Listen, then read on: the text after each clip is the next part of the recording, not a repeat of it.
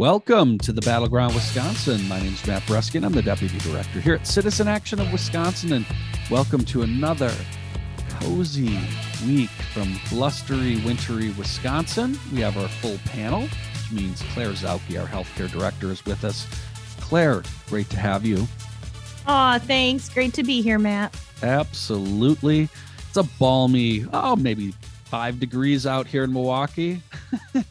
That means Robert Craig is definitely toasty at home, I'm hoping, and not outdoors. Robert, good to have you.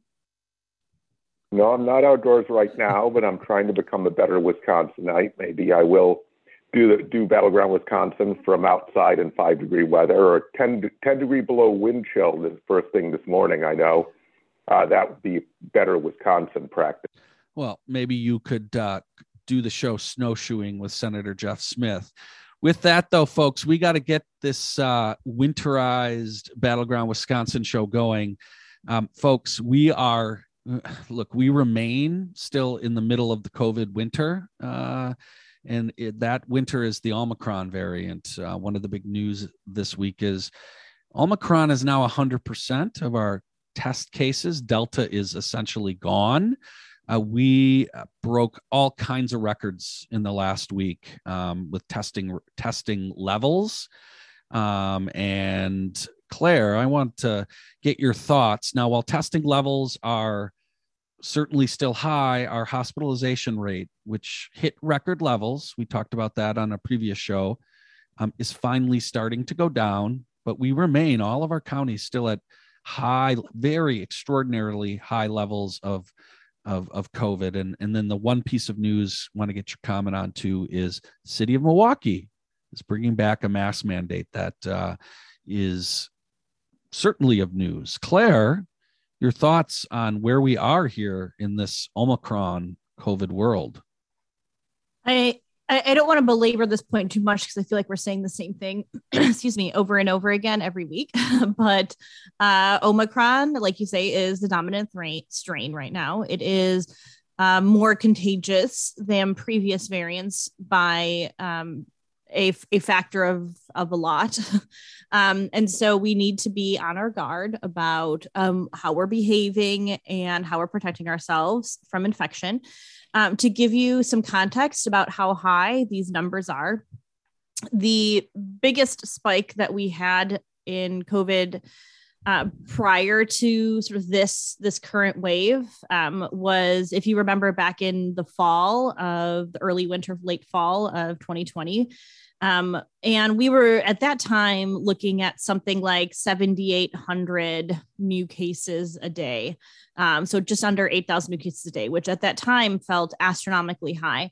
But we have been consistently in the now I was going to say double digits, but the double digit thousands of new cases since Omicron took over, right? So DHS, for example, on January 16th reported, and this number blows my mind, so I feel like this is a data backlog issue, but they reported 38,000 new cases confirmed of COVID, but we're hovering more so around 20,000, 18,000, 13,000 new daily cases that state DHS is reporting.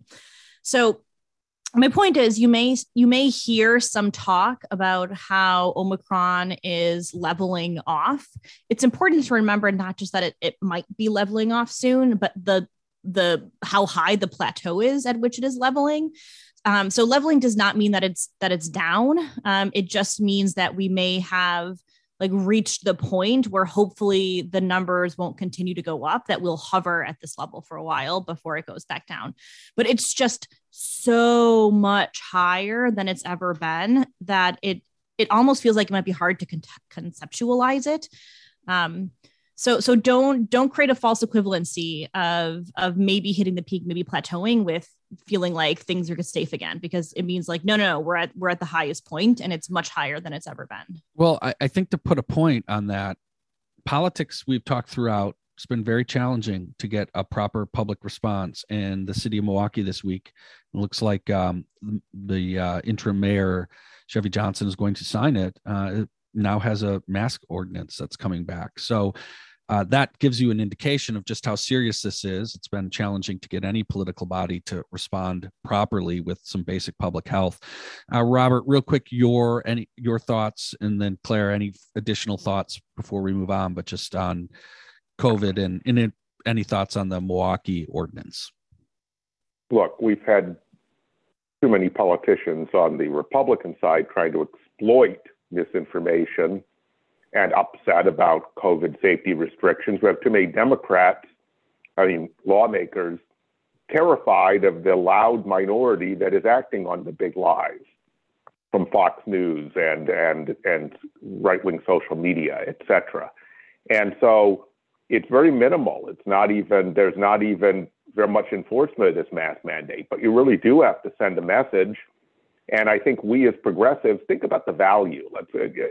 The idea that you have a right to spread a deadly disease is outrageous and violates every concept of freedom we've had throughout American history. This is very new. And the number of people, even Democrats, running around without masks in grocery stores and other places, please, whatever inconvenience that is, pales in comparison to what happens if you infect someone. And I'm seeing, in grocery stores, I saw 2 different senior citizens without masks and electric wheelchairs, the grocery store provides, Pick and Save, riding around. It's just, people are killing them with this misinformation, but we've just got to set a standard. I think we've learned that humans are like wolves. If there's poor leadership or divided leadership, they'll just do whatever. And we, in past pandemics, past public health crises throughout the first 2 centuries of American history, we were able to act in a unified way. It's the modern right wing that has decided that divide and conquer is so great, it can apply to anything, even a global pandemic. Yeah, no, look, shout out to all the Milwaukee electeds who passed this and the leadership to get it passed. It's the right thing to do. We could talk about what more should be being done, but it's important, and masking is a really important fundamental. The other big thing is vaccination. And look, let's be honest, in Milwaukee, we still have very low vaccination rates in certain communities. And so the mask ordinance and masking and doing some of these kinds of other preventive measures are extraordinarily helpful. We just wanted to mention, of course, it wouldn't be a week without our United States Senator Ron Johnson just continuing to prove that he that he is playing to this Trump and QAnon type base. He's bringing together a panel of COVID-19 vaccine skeptics and people who've been promoting these unproven medications like ivermectin together in DC. Again, just more drawing attention to, Robert, you mentioned it also, as bad public decisions and public officials taking advantage of this situation. It's basically more of the same from Ron Johnson on this stuff. He was also blasting, and I just throw this open because I think it's important too, the Great Society, in talking about it being responsible for all the ills that we, quote, face, and particularly out of, quote, he uses the term out of wedlock marriage, when the Great Society, as we know, was one of the more important things to actually reducing poverty in this country. Robert or Claire, just any final thoughts on COVID or Ron Johnson before we have to go to break? Let me just say, by the way, because you're all opinion leaders, vaccines aren't supposed to prevent any infection. They're supposed to prevent serious illness. So do not believe Ron Johnson and Tucker Carlson and the rest that the fact that their breakthrough infections means the vaccines don't work and everyone's lying to us, or that Anthony Fauci is a serial killer, all the rest of it. But I just say this. I'm sure Claire could give a point-by-point refutation of Ron Johnson's latest claims and do it after this forum. I think progressives who are very fact-based need to get over the fact that moves the ball, okay? The reason conspiracies work, and we've had conspiracy theories that have been powerful throughout American history, because they're a simple causal explanation for things that upset people, and they're an alternative way to see it so you don't really face the hard choices, like we need to vaccinate, we need to wear masks, et cetera. We need to actually vaccinate the world, because you have something else that's either a fake or someone's doing something wrong with it, or there's another cure they're not telling us about, etc. And what's interesting about the modern Republican Party is people have damaged themselves, lots of people, taking ivermectin, which is a drug to deworm cows and horses, okay? But it's not every Republican or all of them, but they still will vote for these candidates. Why? Because, and this is always true with major parties where they're divergent positions, they still vote against the Democrats because they hate Democrats worse. And so we need to understand that Johnson's strategy may be very effective in revving up a certain base without losing the rest of the Republican base. So the idea he's a nut and he can never be reelected, just misguided. We've got to beat him straight up and assume this is Trump-like, and Trump was very effective at getting turnout. And with that, folks, we have got to take our first break. You're listening to the Battleground Wisconsin, where Citizen Action. Welcome back to the Battleground Wisconsin, where Citizen Action. You can find us at citizenactionwi.org. Folks, it is the 1-year anniversary of President Biden's administration, and we're going to jump into a deep conversation on that. But before we do, I want to just finish off our Wisconsin little piece that we were talking about. Robert, you wanted to mention something about Josh Kaul as it relates to the ongoing conversation we've been having about the complete sham investigation, circus, don't know what you want to call it, that Michael Gableman has been doing on behalf of the legislative Republicans. Just a quick comment on Josh Kaul and the circus this week before we dive into our deeper conversation. I think Rachel Maddow calls it a clown car, which is as good as any. And as Wisconsin Republicans continue to humiliate Wisconsin and make us look like rubes and morons and conspiracy theorists, as Ron Johnson does. But let me just say, I mentioned on COVID, Democratic politicians knowing what's right and then not standing up for what's right, not taking a risk. And why do you run for office if you're not going to try to save lives in the pandemic, right? Even if it costs you your seat or your post.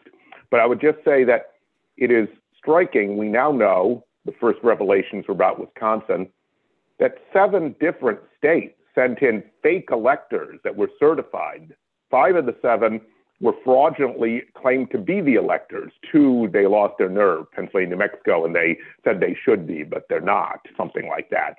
Wisconsin's one of them. It was a secret meeting at the same time the actual electors were certified because Joe Biden won Wisconsin. It was sealed, certified, notarized, sent to the National Archiving Congress as if real. And it appears the whole strategy here was coordinated by the Trump campaign. So if they could get Pence to not recognize the election, then they'd have competing electors, which is exactly what happened in the crisis of 1876 that actually led to the end of Reconstruction. So this has happened before in American history. It's what caused the current Electoral Count Act. And the question is, it's clear fraud, it's clear forgery, right? Where is the investigation? Where's the prosecution? We've been bringing this up in Battleground Wisconsin. Well, now Michigan Attorney General has referred it to the U.S. Attorney General for prosecution and says if they don't do it, she will, but she thinks that federal has broader reach. And both New Mexico and New Mexico has done the same, and Nevada is apparently looking into it. So my question is, it's sort of like, where's Merrick Garland on the coup conspiracy, right? Other than the idiots that stormed the Capitol, not the people who orchestrated it and planned it, right? Like Donald Trump. But in this case, where is Josh Kaul? It'd be nice to know. I mean, I think Democrats not even prosecuting clear crimes or investigating them is a huge problem we have right now. And it's also a threat to democracy and the future of the rule of law. Folks, we're going to talk a lot more, not only about this issue, but more broadly, what's been going on with Gableman and the continued threat to democracy, hopefully next week, but on previous shows, because quite frankly, it's really central to what we're facing this year. And I think it's actually the perfect backdrop for the conversation we're about to have. We are going to spend the next half of this segment and next segment talking about the 1-year anniversary of President Joe Biden's administration. He took office exactly 1 year ago today as we record. And, look, let's be honest. This has not been as successful as people had hoped. That's like the most positive spin you could put on it. There's a lot of folks who are extraordinarily angry, right, and upset, and very frustrated with both the lack of progress on the voting rights legislation, and we've talked extensively, given the broader real threat to democracy that if we head into this fall election that exists in a number of states, and we've talked about its impact here in Wisconsin, and of course, Build Back Better and the stalled legislation. In fact, voting rights just stalled yesterday. So we're not going to try to put a shine on that, but it is really important to understand that there was an alternative, right? Like, it's not like Biden or our dreams, it's Biden or, right, in this case, it would have been President Trump. And it's very important for us as progressives, we think, to put that in perspective, and for us to, shall we say, have the best facts to at least what has happened in the first year. And so I do want us to spend some time talking about some of the very real significant gains and important things that have happened this year. Let's face it, we're in the midst of a pandemic. And so I think it's important for us to spend some time at least doing that, but then also have, a real honest and frank conversation about sort of where we're at and what we see. Claire, look, we've talked a lot about the pandemic. Here's the reality. There were two major campaign promises that President Biden made. One was that he was going to sort of tame the pandemic, deal with the pandemic, and the other was going to restore prosperity, right, for working families in the economy. Both of those have been at the center of the struggle that he has faced. But could you at least start by talking about, from the pandemic standpoint, your sense of how President Biden has done, especially, right, given, what the alternative could have been and where we were headed in the previous administration? Your thoughts, first year of President Biden's administration. I think when we're talking about addressing the pandemic, we need to think about two different things. And one is dealing with the public health crisis of the pandemic, and the other is dealing with the economic crisis that was caused by the public health crisis, right? They're certainly related, but I think it's important to not forget all that President Biden did very early on in his term to help deal with the economic fallout. And we just saw the last bit of that run out this past week, right, with the child tax credit. So let's start there. The child tax credit was historic. And I say this as somebody who does not have children. I had some friends who were like, what about me? I want to check every month. And I was like, look, we need to think of ourselves as part of a community, not just as individual households. And when our neighbors who have children, and children are expensive, when they are struggling, like, we all feel the ripple effect of that.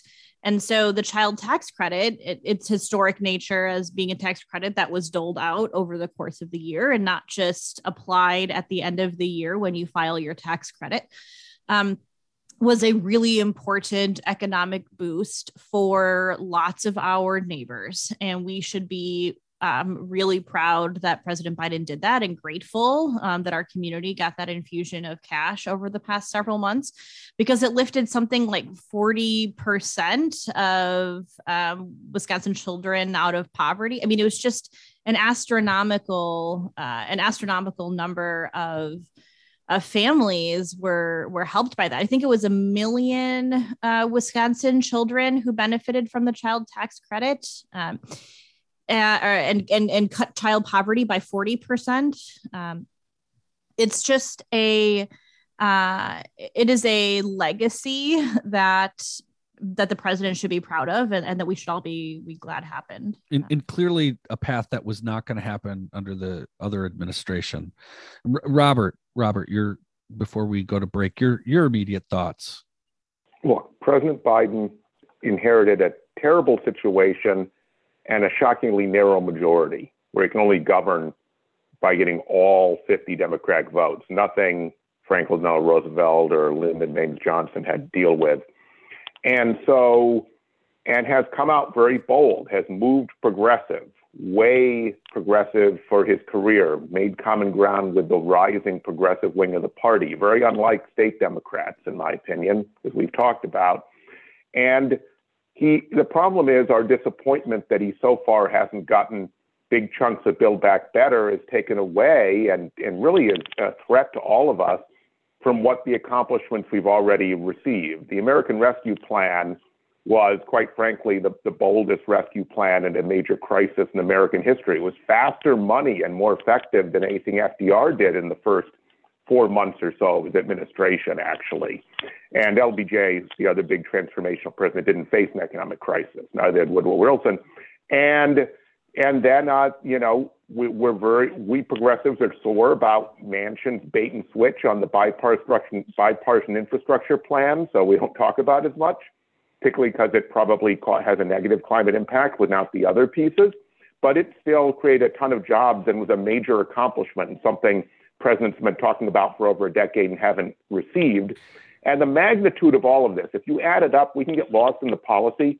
It raised wages and available income for families dramatically. The child tax credit, direct assistance, lowering health care premiums under the Affordable Care Act, a whole lot of other, the earned income tax credit, did a whole lot of things to raise wages. And that has been a crisis during good times and bad in this country. That is one of the core reasons we have economic inequality in this country. And now the question is whether we can make much of this permanent, which we need to keep fighting for, and we can still get chunks of. But we need to take stock that this has been an incredibly bold president.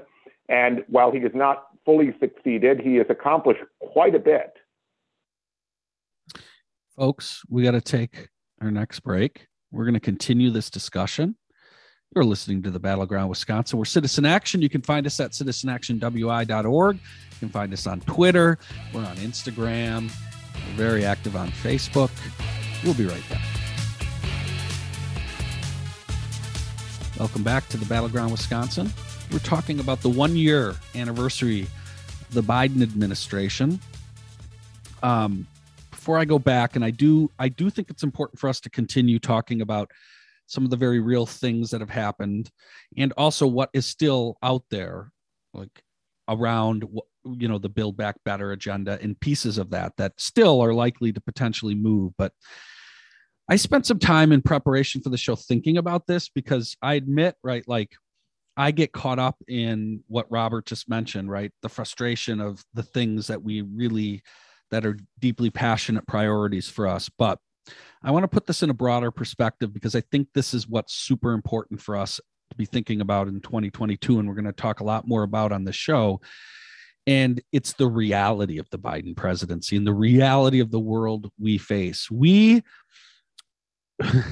Biden was actually right on when he took office a year ago. He said, you know what? His election was not the triumph of a candidate, but of a cause. And the cause was democracy.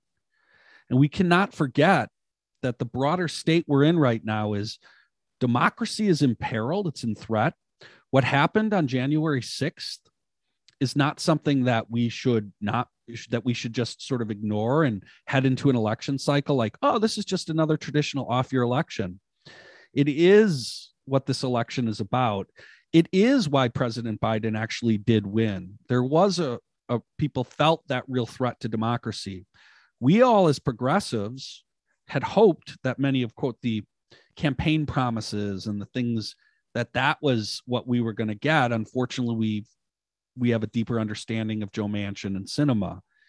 We have a lot of work to do this year in order to actually win a fight about those ideals and have it be broader than just, quote, the threat or cause to democracy, that's what this majority appears to be right now. And I do know that I think that is something that is a governing majority and can win this election, because, there's a lot of good research out there that a lot of the folks that have moved away from Trump, they still feel January 6th is a huge threat and hasn't been solved. And so it's very important for us to understand that we can't get lost in our frustration over, this progressive vision that hasn't let's just be blunt, hasn't happened yet. What is the reality? And we're going to talk more about it, is this constant threat to democracy. So I do want to send it back to our panel to talk more about both this broader threat, but also the campaign promises, right? And still the success that has been made in taming the pandemic, or shall we say restoring prosperity or fighting against that. Robert, I know you had a few more of these numbers and the specific impact, and also what's potentially at stake. This is just important for us to still be aware of, the success of what has happened. And we progressives over rely on numbers like they persuade people who are unpersuaded, but just magnitude. I mean, and I see all these as ways to improve the economic position of working families during an economic crisis and a pandemic. And then you do that long term. These are things, many that need to be continued. 2.9 million Wisconsinites got up to $1,400 in direct payments. 46,000 jobs were created because of the massive investments that have passed. 1 million children benefit from the child tax credit, reducing child poverty a record 40%. On average, Wisconsin wages increased 52 cents per hour. We've rarely had wage increases. We've had stagnation for 40 years. Health insurance premiums, if you had a family of four buying marketplace coverage under the Affordable Care Act, you would save $611 per month. Now, the way to understand this is, okay, that helps. What does it mean? When people have money in their pockets, they can avoid things like evictions, right? And avoid utility cutoffs and avoid all the other, food scarcity, et cetera. But they also, particularly people who have children, but everyone who's working class or a working person, they spend money in the community and create more jobs for other people and more prosperity. And there are all these business owners who are Republican who think somehow this had nothing to do with government and democracy.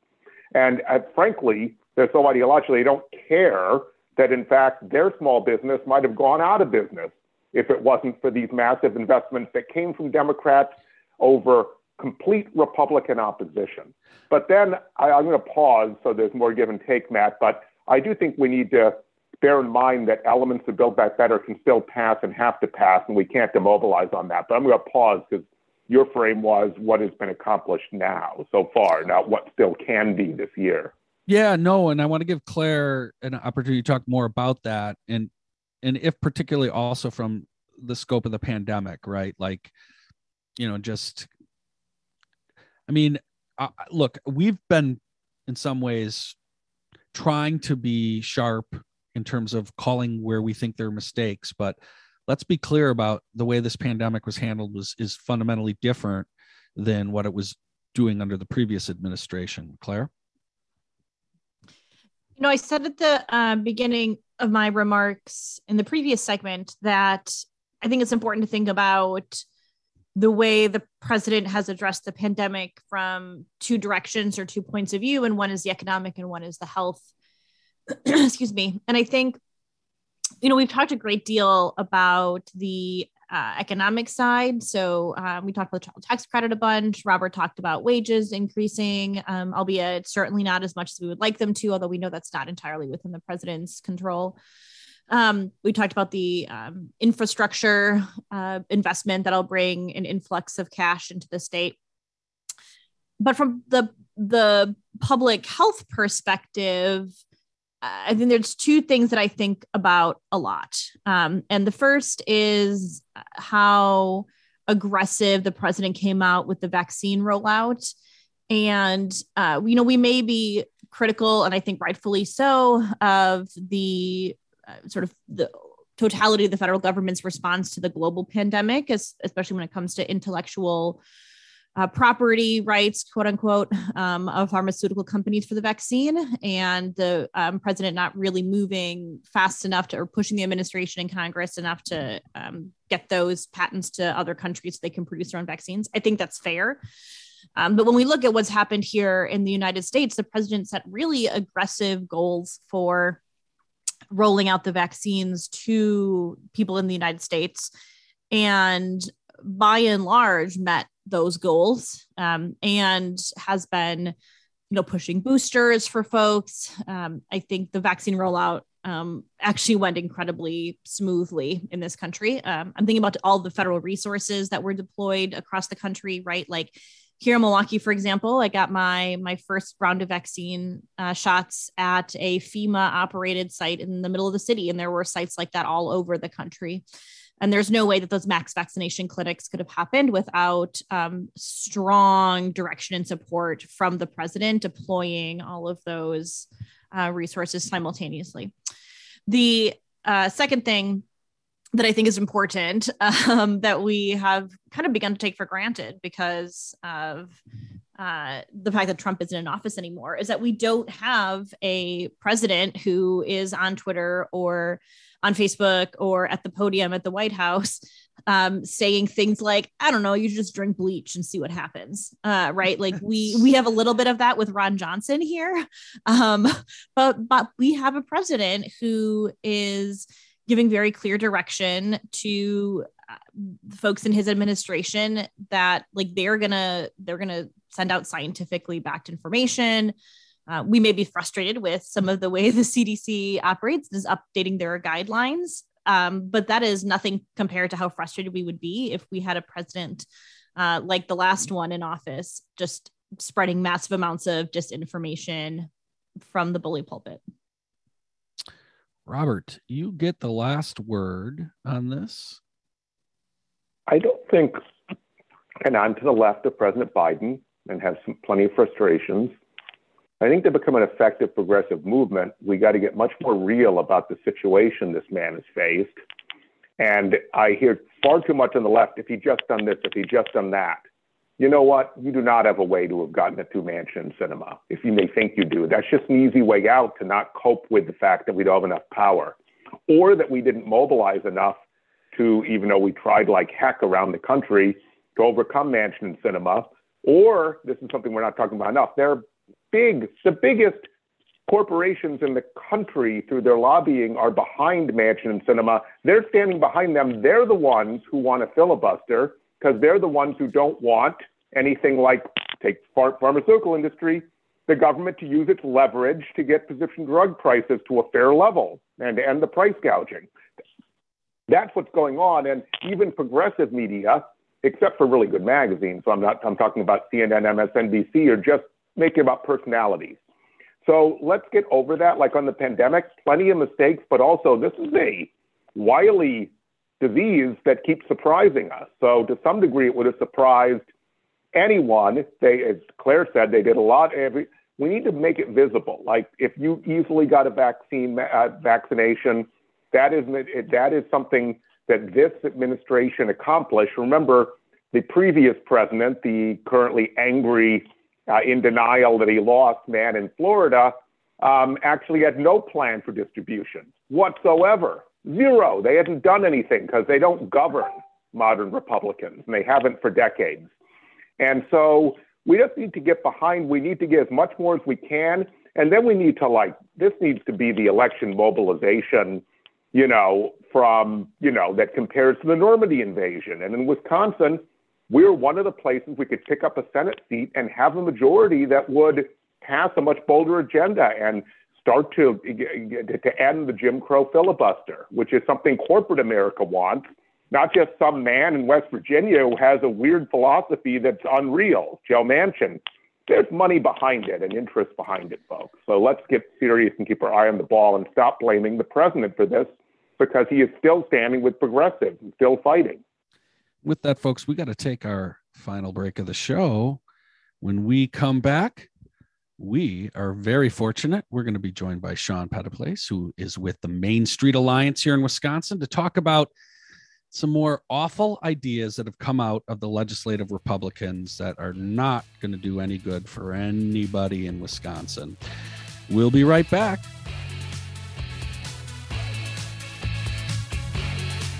Welcome back to the Battleground, Wisconsin. Again, we're Citizen Action. You can find us at citizenactionwi.org. We are really glad to have a guest. That is Sean Pettiplace. Sean is with the Main Street Alliance here in Wisconsin. Sean, thank you so much for joining us. Thanks, Matt. Happy to be here.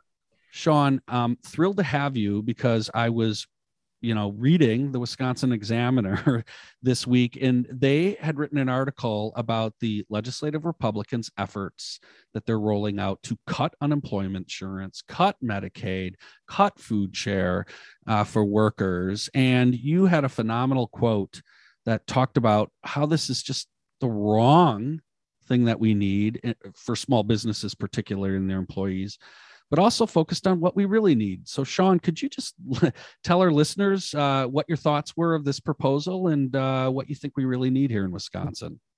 Yeah, and just for listeners who haven't heard me talk before, Main Street Alliance, we're a small business advocacy group here in Wisconsin. I've recently working in Minnesota, Illinois as well, and we're about 150 member businesses across the state who are working for progressive change and better policy for small business and for their staff and communities. And, first off, this workforce set of bills that got proposed by Kapanga and a few other folks are just plain wrong. If you look at the unemployment rate in Wisconsin, it's hovering at about 3%, which is pretty close to full employment. And there are a lot of structural issues that have led us to this point where there's a mismatch between the amount of folks who, want to be hiring in this economy and the amount of folks who are available. And it really goes to the lack of leadership and the bad policies passed during the Walker administration and have continued attempted by the current legislative majority. Not investing in infrastructure, not investing in transportation, not investing in education, not investing in healthcare. All these things have made Wisconsin a less desirable place for people to move to.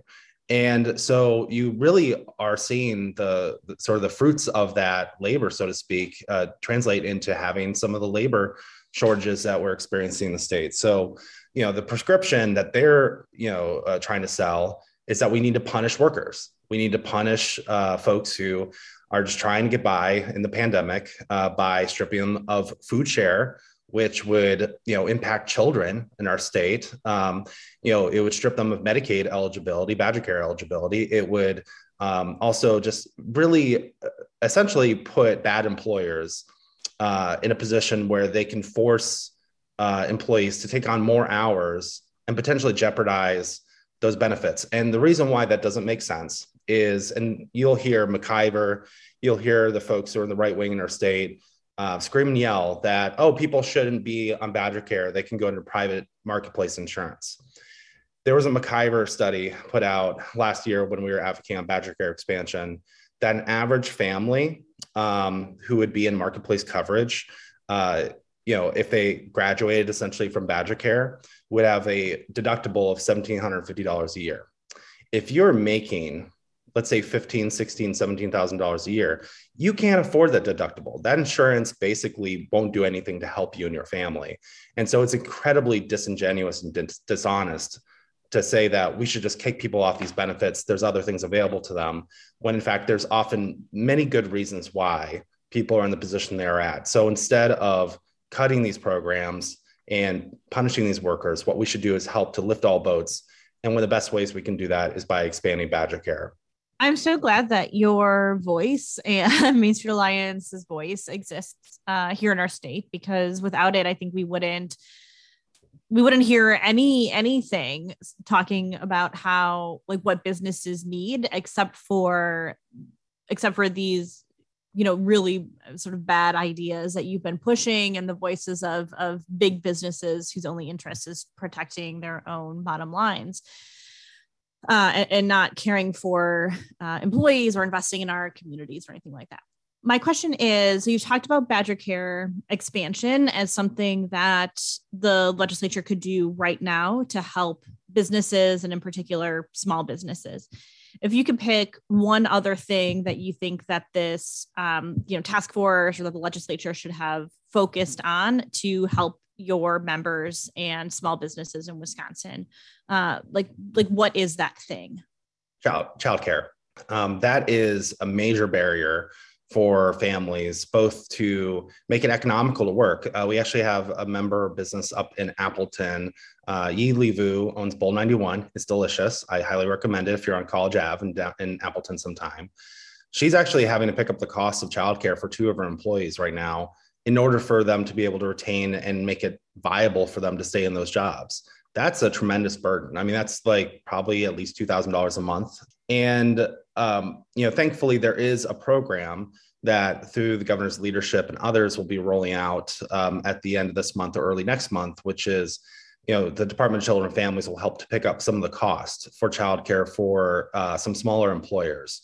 We're going to work on that, but really one of the best things that could be done is that, if we get some version of the Build Back Better budget passed that includes childcare, there's going to be a need to approve that through the legislative process. There's going to be some things that are going to happen at the state level, and we will push like hell to make sure that it is clear both how that would help families, but also to apply pressure on the legislature to get that done. I would just say one other thing that is something I think is not as well known right now, and frankly, I personally believe the White House should be talking about more, is in the American Rescue Plan, there was a huge increase in the credit for childcare costs for families. If you have a single kid that's in childcare, the credit has increased from $3,500 a year to $8,000 a year, and it's now refundable. So if you are a family with two kids and you're paying for childcare, you potentially will get $8,000 back in taxes this year. This is something that, because it's really early in the year, just has simply not been talked about enough, but that is something that's going to be hugely helpful.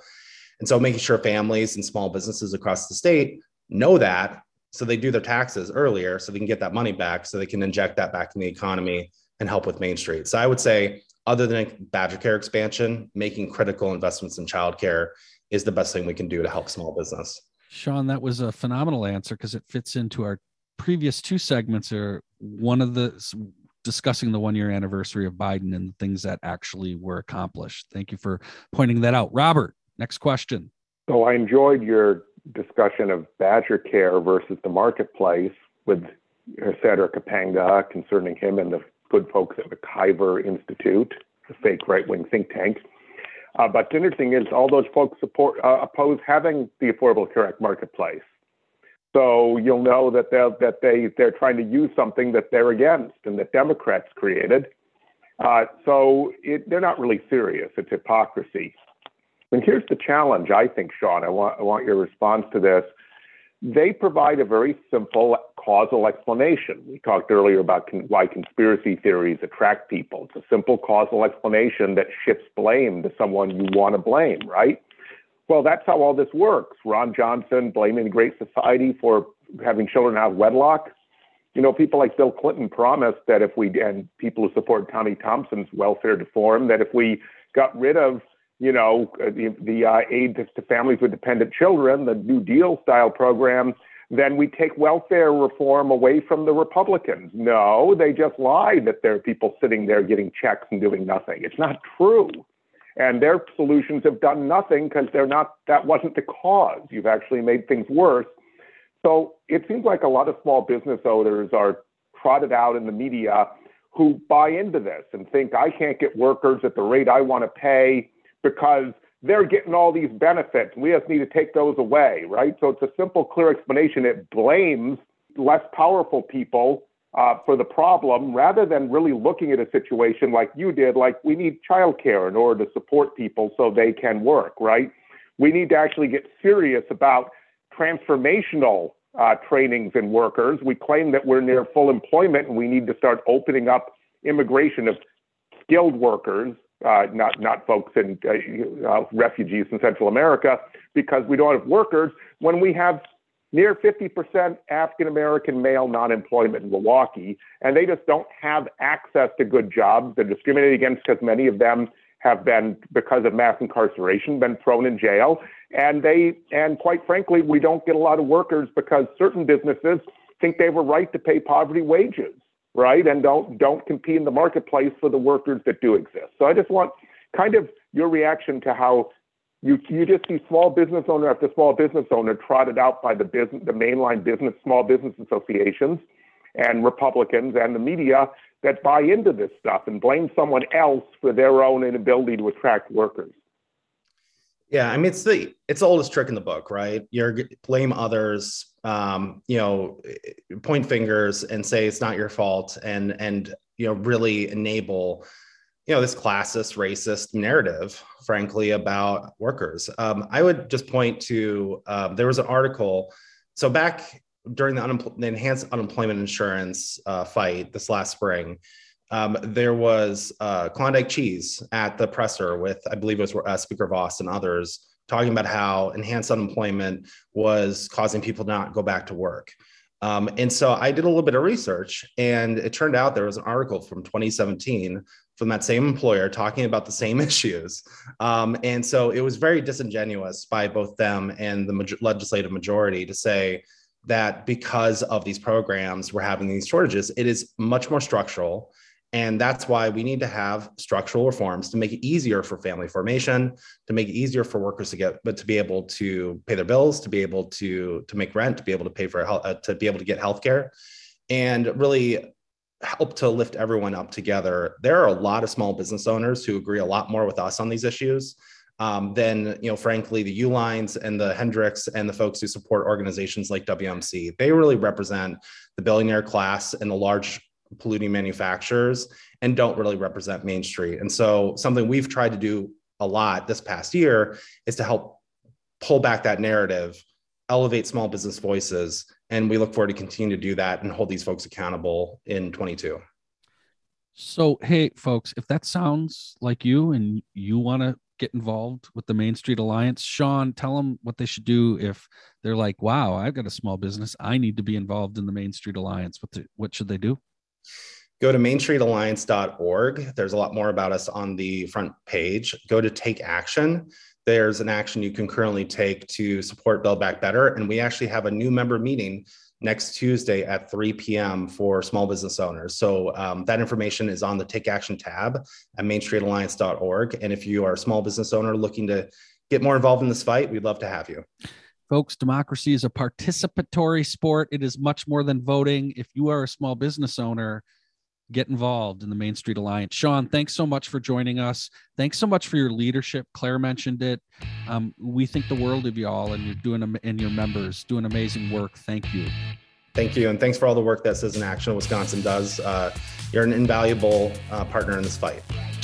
All right, folks, we got to wrap this Battleground Wisconsin up. Again, we want to thank Sean. We want to thank the Main Street Alliance, and we'll see you all next week here at the Battleground Wisconsin.